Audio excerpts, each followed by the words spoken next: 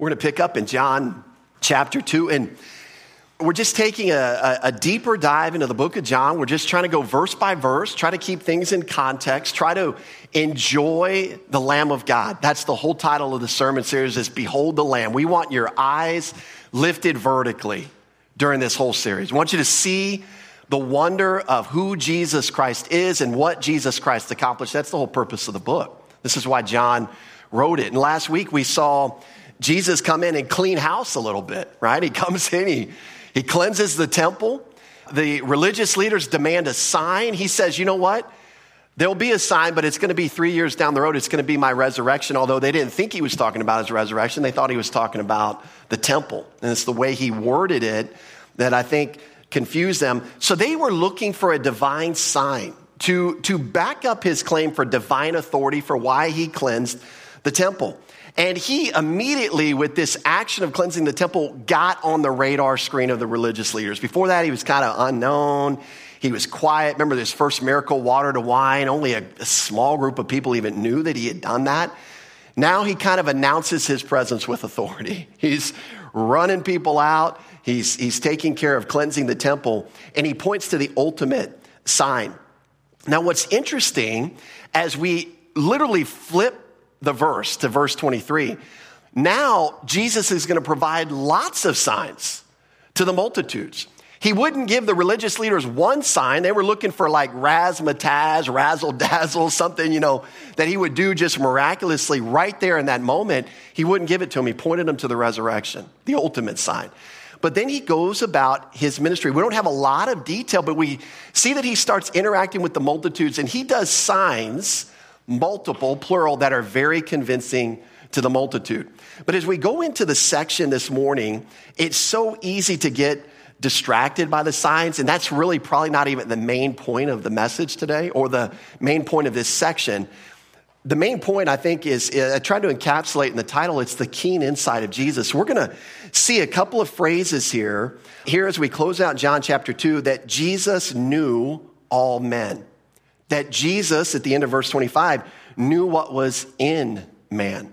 And what we're going to look at is as we go forward in the book of John, we are going to be seeing the keen insight of Jesus Christ into humankind. He's got insight. And we're going to see that not only as he deals with Nicodemus, this self-righteous religious Pharisee on one end of the social spectrum in that day, but then as we spill into chapter 4 with the licentious, immoral Samaritan woman on the other end of the social spectrum of the day. And we're going to see he knows people. He gets people. He's got insight into what makes people tick. And see, as one commentator said, the great physician can read people better than any human doctor can diagnose symptoms. Jesus Christ, if you want to say it this way, he knows how to slice the bread. He knows how to butter the toast. He gets to it. He gets right to the issue at hand. We'll get introduced a little bit to that this morning as we crack into the story with Nicodemus. Let's turn, though, to verse 23 and let's read. He's going to do some observable and verifiable signs, plural. There's an S on the end of that word in verse 23. It says, now when he was in Jerusalem at the Passover during the feast, many believed in his name when they saw the signs which he did. And so this is exactly the same trip. He had just cleansed the temple. He stays around for the Passover feast. Now he's doing many signs. And it says that when they saw the signs that he did, it's an interesting word. The text says the people saw it. Literally, they gazed with special interest like a spectator. The idea is that they carefully observed what he was doing and they paid attention to detail. That's what comes through in this word saw. And not only that, but this word is used 57 times in the New Testament. Almost half of the word usage is in John. 23 times the book of John uses this exact word to describe how they saw these signs. And it fits very well with the purpose, right? What's the purpose of John? Well, we're going to read it here in a little bit, but John 20, verses 30 through 31, John recorded, hand-selected 7 specific signs for what purpose? So that his readers and us, by implication, would believe that Jesus is the Christ, the Son of God. And that by believing, you might get something out of it. What do you get out of it? Eternal life. Now, is that something you and I deserve? No. Unequivocally, we can say no, that nobody deserves eternal life. Not even the pastor, Trust me, not even the pastor, not even either of our pastors. We don't deserve eternal life. Nobody does. That's the great gift of God through the grace of God, giving you and I something we don't deserve because he gave Jesus what you and I deserved, which was death and punishment. He gave Jesus that so he could give you something you don't deserve. That's grace. And so it fits very well. This word see fits very well with the purpose of John, that they're gazing intently like a spectator. They're watching closely what he's doing as he does the signs. Now, what's fascinating to me about this is back in verse 18, if you recall, the religious leaders asked for a sign. They said, you claim this authority, show us a sign. Jesus does not acquiesce to their request at that point. But later, he's doing multiple signs that are verifiable, observable, and guess where the religious leaders are? Not anywhere to be found. If they were really interested in validating and verifying who Jesus Christ was, don't you think they'd be paying attention a little bit to these miraculous signs that everyone else is getting convinced of, but they're nowhere to be found? Except for one, we're going to meet him in chapter 3. If you look ahead at verse 2, Nicodemus took notice. Nicodemus was sensitive to what was going on. He was paying attention a little bit. And so we'll get to Nicodemus when we get there. Now, based on, and this is really interesting because go back to verse 23. I want you to see this in your own Bibles. But why did they believe in Jesus? What's the exact reason given in verse 23 for why they believed in his name? Well, it's right there, right? It's because of what? It's because of the signs which he did. It's because of the signs that they saw him, which he did. And this is the exact reason, by the way, that John wrote his gospel. This is the exact reason. He's doing the same exact thing that Jesus was doing in his life, doing signs, verifying, validating who he was so people would believe in him, is the same thing that's happening here in verse 23. Same reason John wrote his gospel. And the only reason I bring that up is because many people, this is actually, whether you realize or not, it's one of the most debated passages in the entire book of John. You believe that? The one we're looking at right here. It seems pretty clear at face value. We'll kind of develop this more. But notice this, many people believed in his name. So they observed these signs closely. As a result, they believed in his name. Again, if we're just taking the text at face value, if we're taking the purpose of John at face value, that means in this moment, they got saved. They're saved. Because salvation is by grace, how? Through faith. Through faith. And so in this moment, they got saved. In fact, as we look at this phrase more in the book of John, this phrase believed in, it's a Greek phrase, pisteuo eis. Pisteuo means to believe. Eis actually is a preposition that means into, or can be translated in or into is kind of the idea. This phrase is used over 30 times in the book of John, all describing genuine salvation.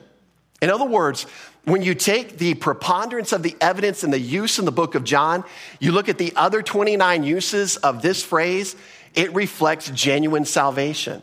So there'd have to be something in the context for someone to say this isn't genuine salvation. And let me tell you what that something is, so I can kind of preempt you if you haven't seen it yet. It's verse 24. They believed in him, but what does verse 24 say? But Jesus did not commit himself to them because he knew all men. What people will say is somehow that when they believed, Jesus knew what was in them. He knew it wasn't genuine faith. That's how some people will take the passage. Okay, so let's kind of work through that a little bit more. So these people were convinced by the very things that they should have been convinced of. With Jesus in person, doing things, preaching, validating, verifying with signs, this is exactly what the Messiah was prophesied to be doing. We're going to look at that in a passage where Jesus refers John the Baptist back to the miracles that he was performing as a proof that he was fulfilling Old Testament prophecy, right? So this is exactly what they were to be convinced of. In fact, to believe in his name, that's an interesting phrase. We don't talk that way, but the Bible uses that phrase often. It meant to trust or rely upon not only who he was, but what he had done and what he would do. In fact, to believe in his name makes Jesus the object of personal faith. See, your faith, my faith without the right object is no good. I can believe that a tree can save me. Well, that tree is not a savior. I can believe that religion can save me. Well, that religion is not a savior. I can believe that a church can save me. That church is never described as a savior in the Bible. There's only one savior. His name's Jesus Christ. And saviors do what by definition? They save you. They save you. And so the Bible wants you to trust in a savior who is the only one who can save you. And this is what we're talking about when it talks about believing in his name. His name and reputation are clear from the preceding context. He's the Messiah. He's the Savior of the world. Some people will take this faith as described in verse 23 and say it's an inadequate faith. They'll say it's not genuine. They'll say it's not legit. And the reason they say it's not legit is because they believed because of signs, and they say that's not a good faith. Well, why did John write his book? If that's a strong argument, then the very reason that John wrote his book would be inadequate or faulty. And that can't be true. And so there was nothing at all wrong or faulty with this response. In fact, I just want to walk through the book of John, walk through a couple of passages really quickly. You can just jot down the reference here and see these verses. John chapter 2, verse 11. We've already covered in this study, but this beginning of signs Jesus did in Cana of Galilee. And he manifested his glory, and his disciples believed in him. You see their faith in him tied to the signs that he did. That it just validated and verified who he was and what he was going to do. This is that passage I referenced in Matthew chapter 11, verses 2 through 5. And when John the Baptist, heard in prison about the works of Christ, he sent two of his disciples and said to him, "Are you the coming one, or do we look for another?" Now, I love the way Jesus answers this question, like the greatest teacher that's ever lived. He could have just said yes. But what does he do? He basically takes John the Baptist and he says, "John, put your nose in the Word of God. I want to take your nose and I want to put it in the Old Testament Word of God, because this is what he says. Jesus answered and said to them, 'Go and tell John the things which you hear and see. The blind see and the lame walk. The lepers are cleansed and the deaf hear. The dead are raised up and the poor have the gospel preached to them. And blessed is he who is not offended because of me.'" What did Jesus just do? He just put John the Baptist's nose in the book and just referenced all the prophecies that the Old Testament said the Messiah would do. And he's saying, you know what, John? You make your conclusion. I'm him. And this is the proof. He points them to the miracles and the signs that he's doing. Look at John chapter 10, verses 37 through 38. "If I do not do the works of my Father, do not believe me. But if I do," now notice this next phrase, "but if I do the works, though you do not believe me, believe the works." In other words, if you can't trust me, look at the works that I'm doing and use that as a motivation to trust in me. See, he's pointing them back to miracles. And he says that you may know and believe that the Father is in me and I in him. John 12:37 kind of approaches it from a negative view. As we kind of get through the end of the book of signs in the book of John, that first section, he says, "But although he had done so many signs before them, they did not believe in him." See, that's a negative thing, that they didn't believe the signs. That was what they were designed to do, was to convince people to believe in them. And then, of course, we know the purpose statement in the book of John. John chapter 20, verses 30 through 31. "And truly Jesus did many other signs in the presence of his disciples, which are not written in this book. But these are written that you may believe that Jesus is the Christ, the Son of God, and that believing you may have life in his name." Now, whether or not they, when they believed in Jesus, did they understand everything doctrinally? Probably not. When you trusted in Christ for salvation, did you understand everything doctrinally? Did you still have some misapprehensions about what the Christian life was going to be all about? Many of us got saved and we thought, man, this is great. Jesus died for me, rose again. And now if I want a Lamborghini, I just ask him for one. He's going to give it to me.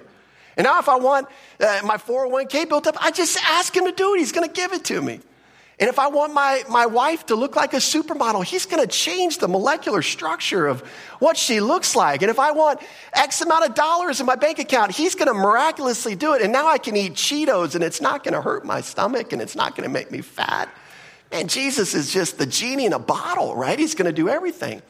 And oftentimes there's this misapplication. And that's exactly what I think is going on with this group that we're reading about in verse 23.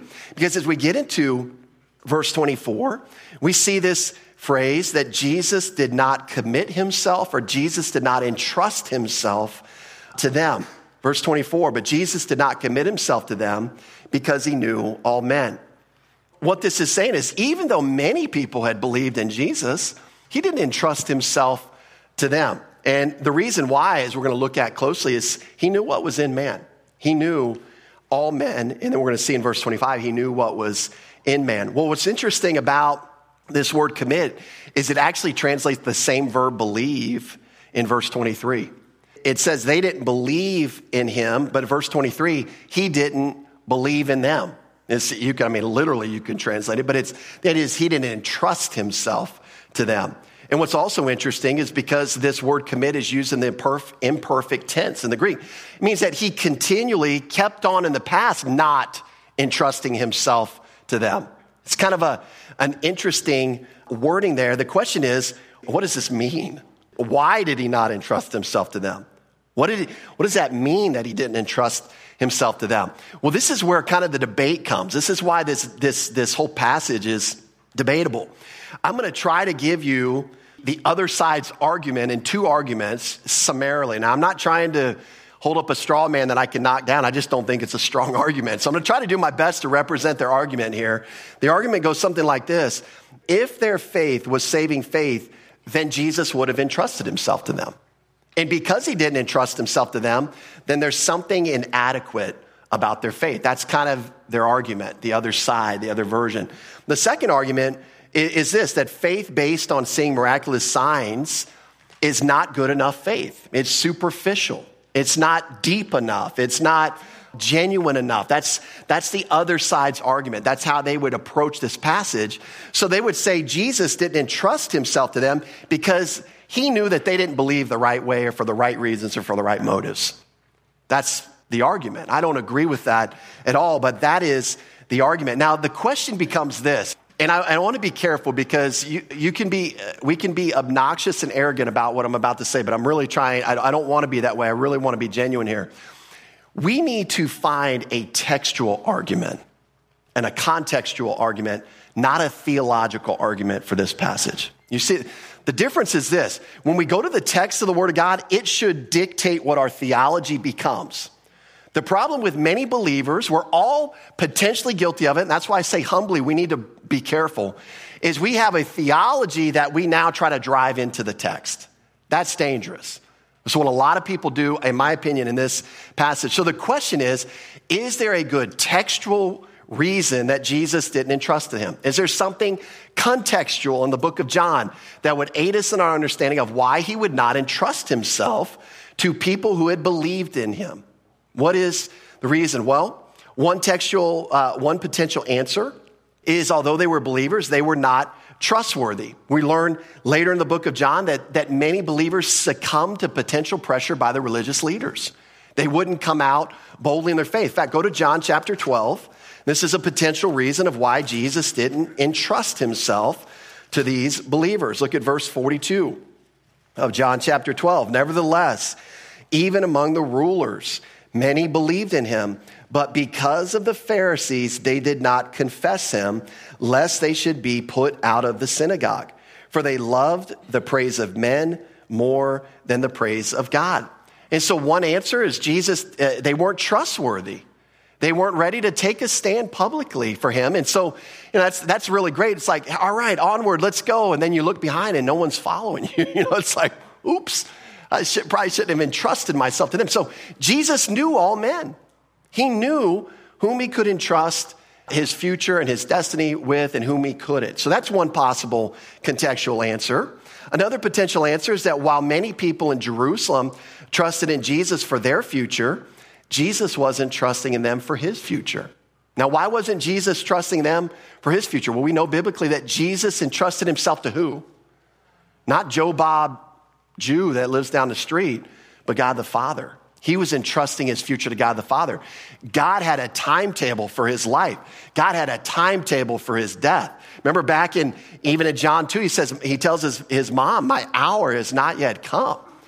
That's the Father's hour. That's Jesus dependent on the Father. So he's entrusting his future to God the Father, not unreliable people. I like what Chuck Swindoll said here. Jesus wasn't depending on a favorable response from anyone, the religious leaders or the masses, to complete his mission. He wasn't running for election. He didn't need popular support to claim the throne. He had no plans to train an army. He didn't entrust himself, his mission, or his future to humanity. He trusted his Father. And I think that's a great fleshing out of this point.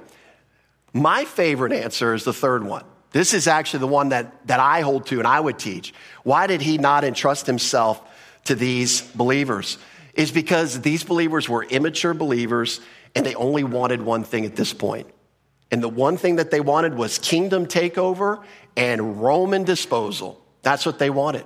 In fact, Jesus didn't entrust himself to them because they had a mob rule mentality. And we're going to see in this verse that I'm about to bring up in John 6:15, that they had this heart's desire to take Jesus and force him to be king. And that was not according to the Father's plan. Look at John 6:15. Therefore, when Jesus perceived that they were about to come and take him by force to make him king, he departed again to the mountain by himself alone. You see, those who believed in Jesus, there were certain people who were so nationalistic in their thinking, pro-Israel. They wanted the Romans out of there. They despised Gentile rule. They wanted to go back to the good old days where it was just Jews in the land, reigned by a king, by Messiah. Now they recognize he's the Messiah, and they're going to force the Messiah to do what they want to do on their timetable. And you think, well, that's crazy. But you know, new believers do that all the time due to immaturity. We got our own game plan. We got our own agenda. And I think that's exactly what Jesus understood in verse 24 and why he didn't entrust himself to them. There's this potential mob rule, mob reigning mentality. They were going to force the timing of his reign. They were going to force the timing of his hour, and they couldn't be trusted with that. And this is, I think, all that this verse is saying. You'd think they'd trust in him and say, whatever your will is, Jesus, I'm in. You died for me, or you're going to die for me. You're going to solve the sin problem. We look back, Jesus, you died for me. You rose again.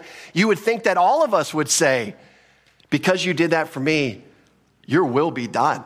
I'm in. What do you want to accomplish in my life? What do you want to do through my ministry? What do you want to do, Jesus? But oftentimes we don't respond that way. I don't think this group responded this way. It's more like, I believe in you, and now I want to force you to do what I want you to do. I want to force you to do what I've already believed we should be doing before I believed in you. I'm going to force this agenda. And see, many new and immature believers think the same way. They get saved and they expect Jesus Christ to be their genie in a bottle. And these believers in verse 23, I think, were no different. Their genie in the bottle, though, was kick the Romans out, take over, go Israel. That was their genie in the bottle. They expected Jesus to do it. Now, we do have textually explained why Jesus didn't entrust himself, and it's summed up really in the next phrase there in verse 24. It says he knew all people. He knew all men or all mankind. And it's interesting, the word know that he uses here, it's to know in a beginning sense. It's a come to know. It's to gain or receive knowledge, to possess information about. And I think what it's reflecting is that through the passage of time, Jesus has observed humankind and seen this borne out in so many different ways and over so many different centuries, this mindset of most believers.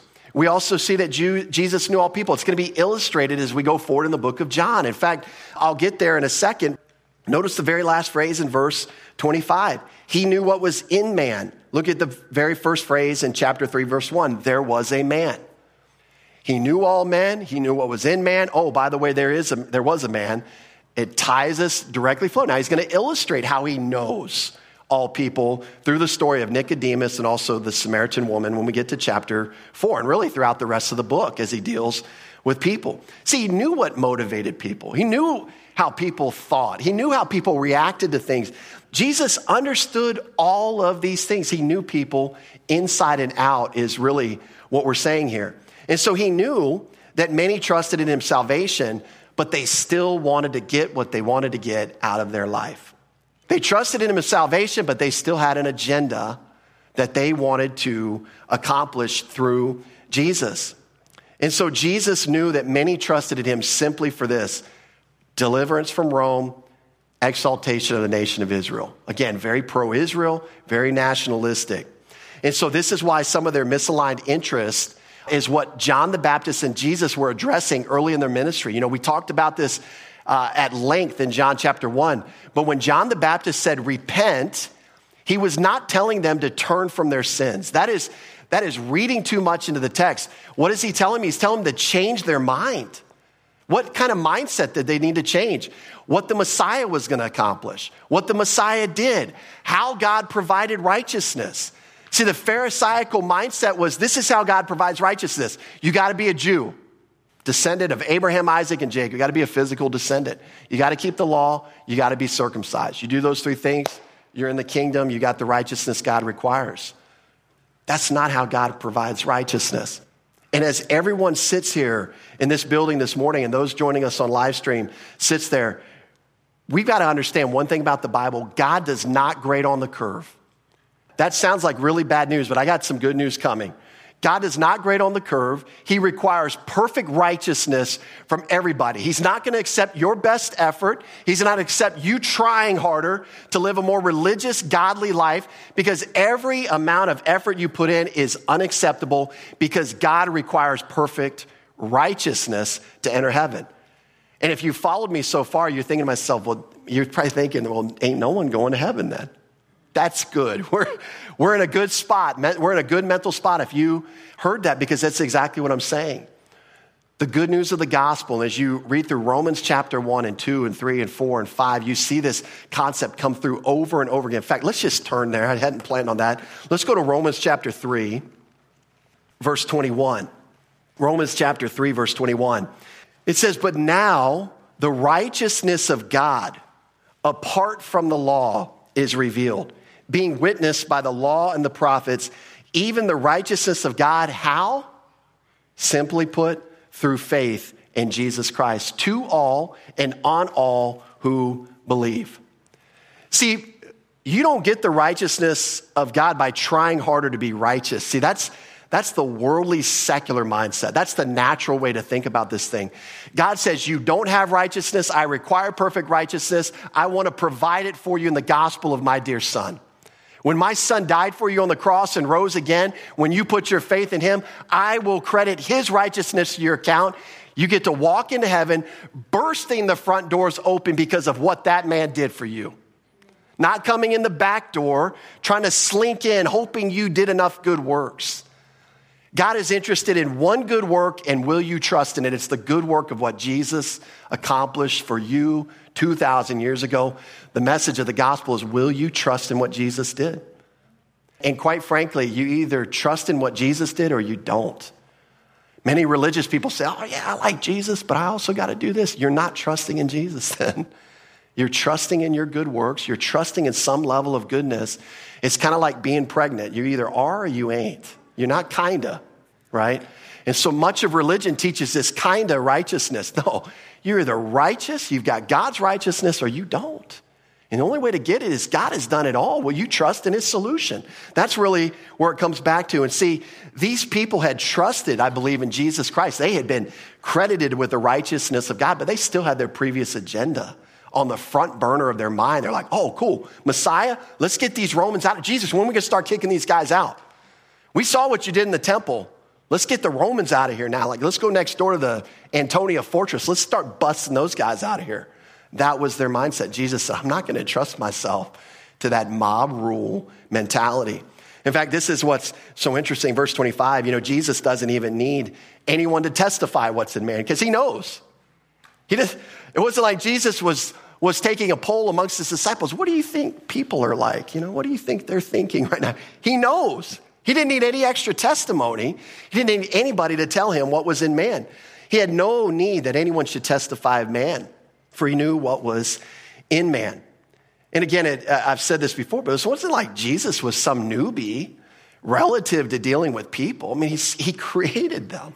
He knows the frailties that mankind have. He knows how people are geared and sometimes single focused with their agenda. A lot of times it takes a lot to bump us off of our hobby horses. Does anyone in here have a hobby horse that they kind of, one string on that banjo of life that you just hit more than the other strings on your banjo? I mean, we know it would take a lot to bump us off of those hobby horses. Well, this is the case with this group that Jesus is dealing in. And not only does he know all men, but Jesus knew. It's imperfect tense. He had been knowing this continually. Imperfect tense talks about continual action in the past. He's been knowing this is kind of the idea that's being communicated. But again, not only does he know all people, but we learn here that he knows what's in all people. That's very significant. That's a significant statement. And he can't base his future mission. He can't entrust his mission here, especially in his earthly ministry, to people who have indwelling sin and frailties galore, an agenda to make him king. He won't entrust himself. He is on the Father's plan. He's on the Father's timetable. He's not going to let somebody ram him through and bust up the timing that God has established, even through the prophetic word. And so Jesus had seen this frailty in mankind all throughout the history of mankind, especially in the nation of Israel. Just do a cursory read over the nation of Israel and their history, we can see this frailty in mankind, in many ways, mankind is not to be trusted. And no offense to the Promise Keeper movement, but there's only one Promise Keeper that actually keeps his promises. And it isn't the guy that gets up on stage and is like, I'm going to keep. It's not him. Whoever it is, it's not that guy. It's God Almighty. He's the Promise Keeper. He's the only Promise Keeper. And so Jesus had seen these frailties. I think what's a really fascinating point is that he, in this day, in the church age, entrusts his plan of building the church to us. That's scary. It's scary when I look in the mirror. I don't know if it's scary for you when you look in the mirror. But praise God, he does indwell us with his Spirit, and we can walk by faith, presenting our members to the Lord to be utilized and animated by him to fulfill his purposes. So that's all good, but it is a little scary that he's entrusting the building of his church to human ministry and human ministers. But praise God, he's got a system in place to do that. And so we see that he does it at this point, but in this stage of his earthly ministry, he does not entrust himself to this mob mentality. I pointed this out, but as we go into chapter 3, we're going to spill into chapter 3 this morning. We're not going to get too far into the story of Nicodemus, but the connection is evident. The author's flow, if you will, John the Apostle, in terms of what he's trying to do here, is verse 23, he says, or verse 24, I'm sorry, he knew all men. Verse 25, he knew what was in man. Verse 1 of chapter 3, there was a man. Now he's going to illustrate for us how Jesus had this keen insight into people and what people needed. In fact, when Nicodemus comes to Jesus, you can imagine Nicodemus comes for a reason. He's got an agenda. He wants to find out some things from Jesus.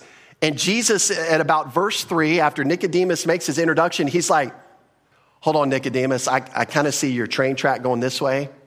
We're going this way. Because Nicodemus, you may have lots of theological questions here, but I want to talk to you about your greatest need. And this is what he's going to do with Nicodemus. See, theological questions are all right. There's nothing wrong with those. It's great to talk theology. It's great to try to provide answers. But when someone has not believed on the Lord Jesus Christ, the primary message they need to hear is the gospel.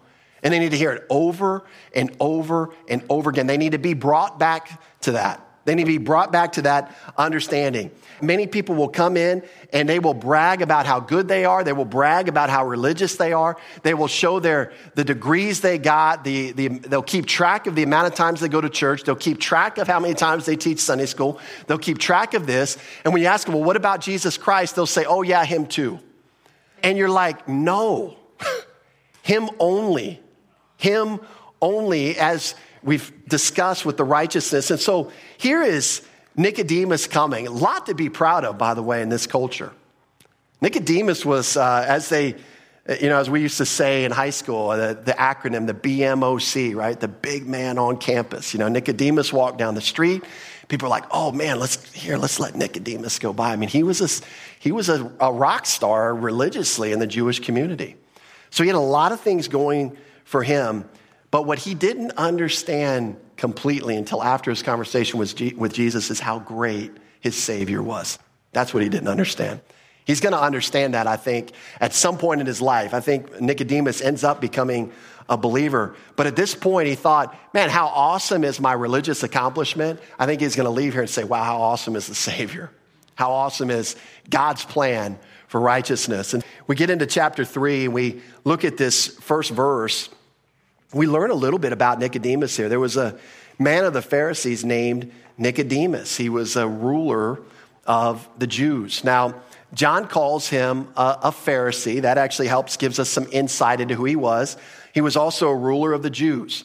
Just based on these two descriptions, we know a couple things about Nicodemus. He was nationalistic. He was pro-Israel, which means he's anti-Romans. Get them out of here. Let's get the nation of Israel back on track. But he was also a meticulous observer of Israel's religious laws. In fact, we know about the Pharisees that, the Mosaic Law had something like 613 commands. The Pharisees built an entire fencing system around those 613 commands and added thousands of more.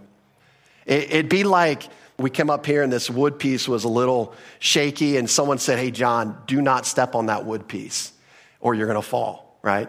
That would kind of be a law. I mean, it'd be a helpful law, helpful command. I don't want to fall.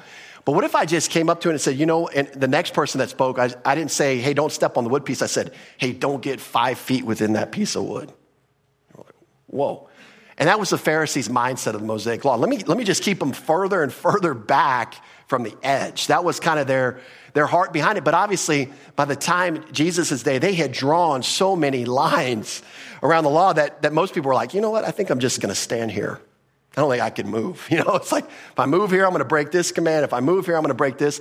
And so this is the group that Nicodemus comes out of. We learn elsewhere in John chapter 7 that Nicodemus was most likely a member of the prestigious Sanhedrin, which was the supreme judicial council in the nation of Israel. In fact, go to John chapter 7, because this next point we're going to pull from John 7 as well. John chapter 7 in verse 50.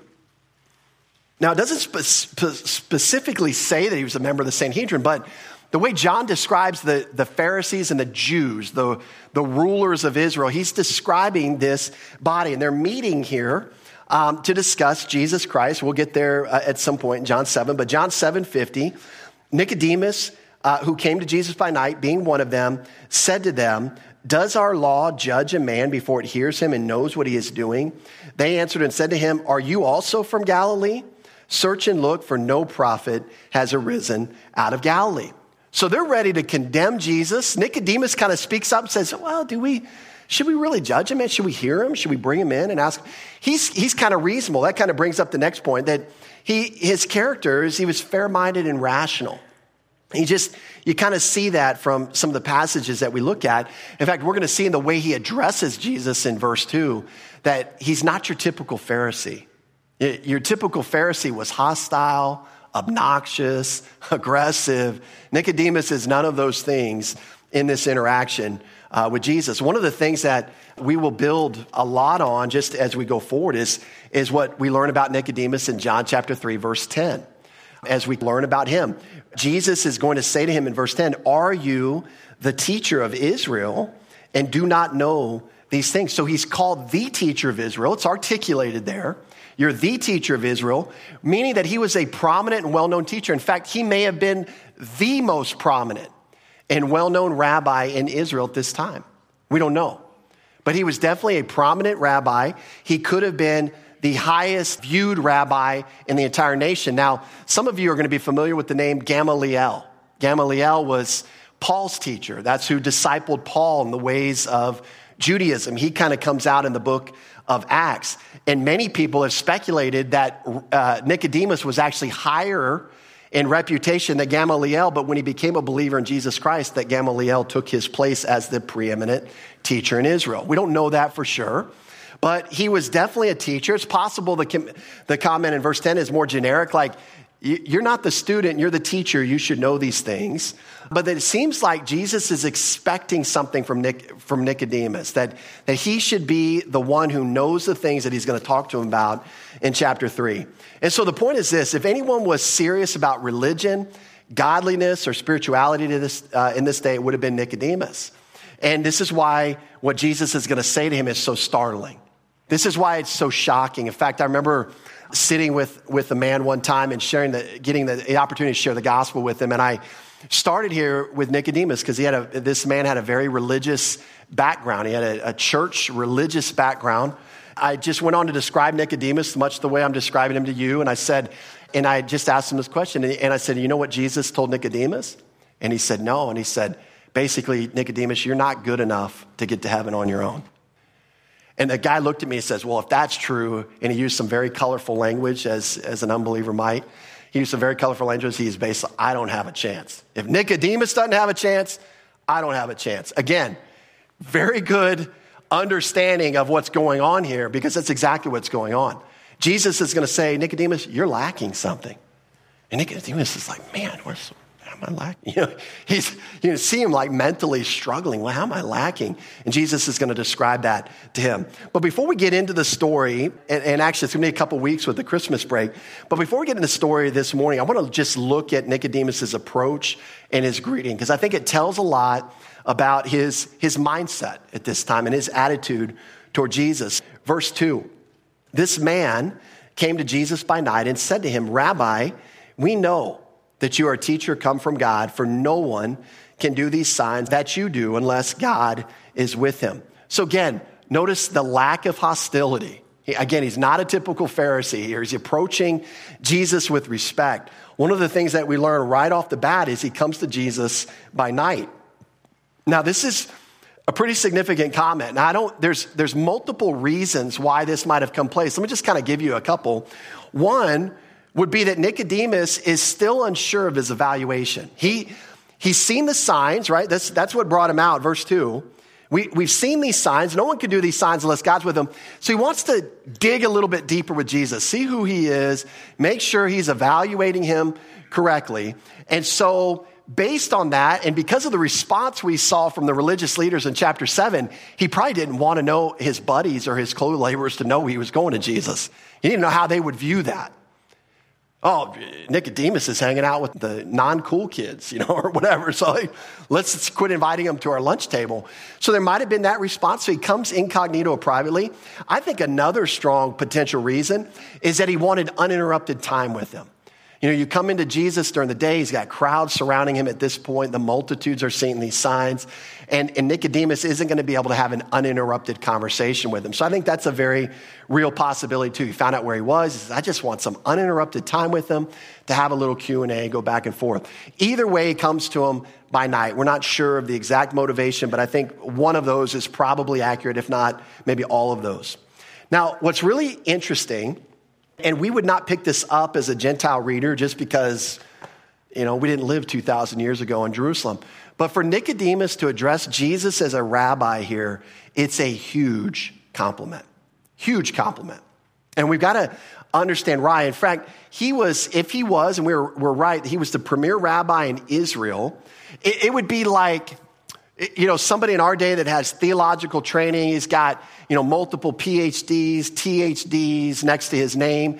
And he comes to an unlearned, untrained person and says, man, I'm really impressed with you, doctor. Would you teach me? You're like, no, you're the doctor.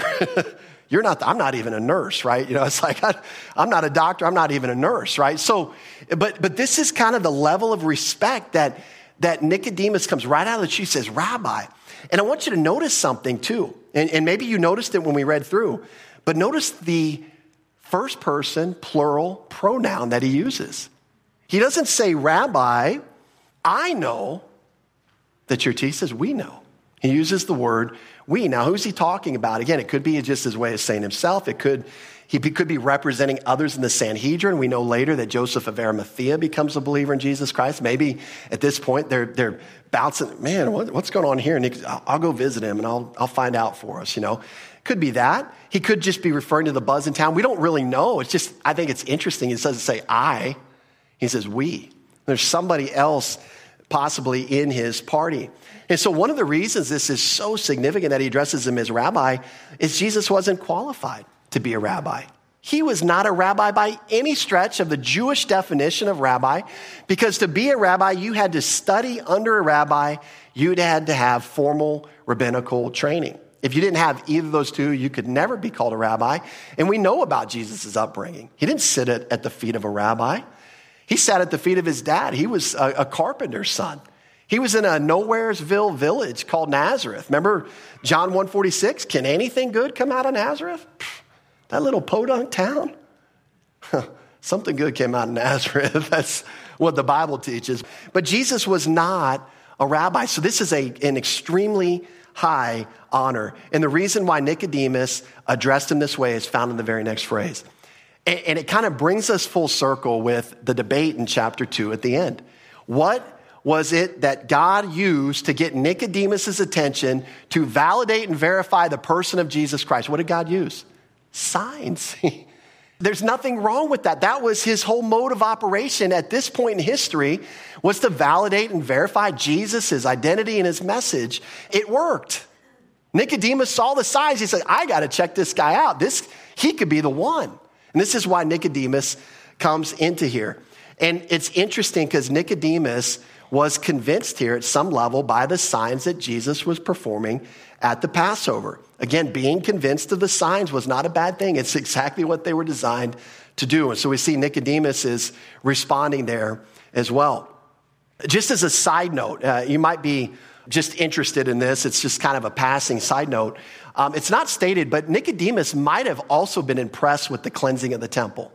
Remember, I told you last week that there was a mindset in Judaism that did not appreciate the animal sellers and the money changers in the court of the Gentiles. Those were Jewish merchants selling to Jewish travelers, but they were disrupting the worship that Gentiles could have of Yahweh by setting up in their area. And many Jews thought that was a disruption of the sanctity of the temple. In fact, what we learned from history is that the Pharisees actually had no vested interest in the administration of the temple at this point in history. It was under the domain of the Sadducees. So it was kind of like their political rival doing something that they didn't like, and they were kind of glad. They were probably over there like, man, I like this Jesus guy, man, nailing these Sadducees for me. So it might have been that. It's not brought up, but it's possible that he was impressed by Jesus's cleansing and clearing of the temple. But again, by saying that God was with him, Nicodemus was insinuating that God, the Holy Spirit, was doing these miracles through Jesus. Even as we get into the introduction with his interaction with Nicodemus, we see a lot of good things going on with Nicodemus. I mean, he is grappling with who Jesus is, and he's doing it honestly, humbly, with respect, no hostility. He's coming to learn. He's coming as a student. Now, what's really tragic, and we don't have time to go there, but if you remember in Matthew chapter 12, Nicodemus's co-workers, all of the other Pharisees and religious leaders of his day, they attribute Jesus' miracles to who? Satan. The exact opposite. Nicodemus says, you know what? We know that the signs you're doing are of God because no one could do them unless God is with them. His cohorts later in Jesus' ministry says, he just does it by the power of Satan.